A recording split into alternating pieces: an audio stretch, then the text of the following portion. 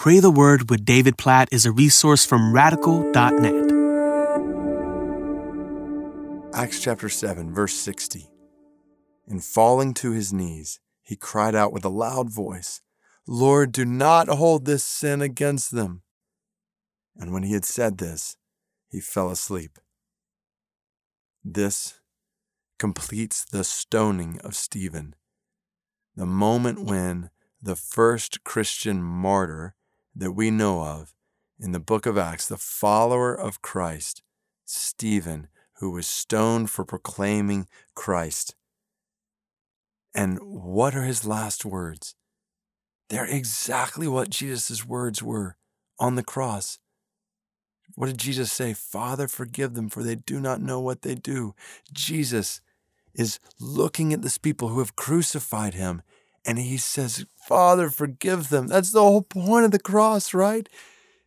Jesus is dying for sinners who have rebelled against him, for sinners who deserve judgment. He is dying for their forgiveness. So that was what Jesus did on the cross, what Jesus said on the cross. So now here's Stephen. Rocks are being pelted at him until he dies, like rocks, stones thrown at him. So what does he do? He falls to his knees and he cries out with a loud voice, "Lord, do not hold this sin against them." Oh, the Spirit of Christ in Stephen is so evident here.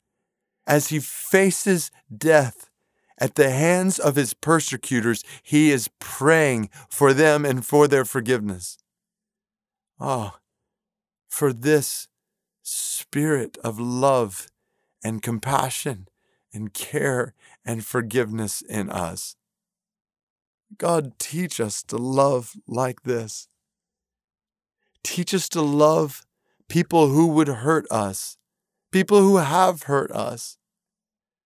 God, we pray that you would keep us from the root of bitterness, unforgiveness in our hearts.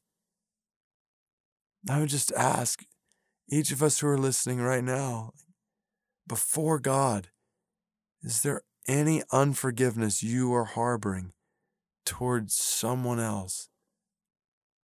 Someone even who has harmed you? Would you ask God for their forgiveness? Would you ask God that he would have mercy on them? God would help you to be a reflection of his mercy, even to them. God, we pray that you would teach us to forgive. Teach us to love. God, I pray for persecuted brothers and sisters right now who are being persecuted. God, I pray that you would give them the Spirit of Christ, that which we see in Stephen here. Help them to love their persecutors. And God, we pray that their persecutors would come to know you. God, we know this story. There's Saul orchestrating this whole thing.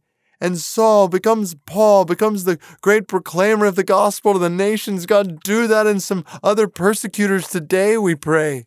God, we pray that you would turn people who are persecuting Christians today into proclaimers of Christ. Oh God, cause that to happen somewhere, some places in the world. Please cause that to happen today. Forgive them. Show your mercy to them. Change their lives, we pray. Oh God, pray for our persecuted brothers and sisters who, like Stephen, are facing this. We pray for each one of our lives who when we are harmed or hurt by others, help us to forgive, to care for, to love even those who have or would hurt us. Only your Spirit, Jesus, can do this in us. So please produce this supernaturally in us, we pray.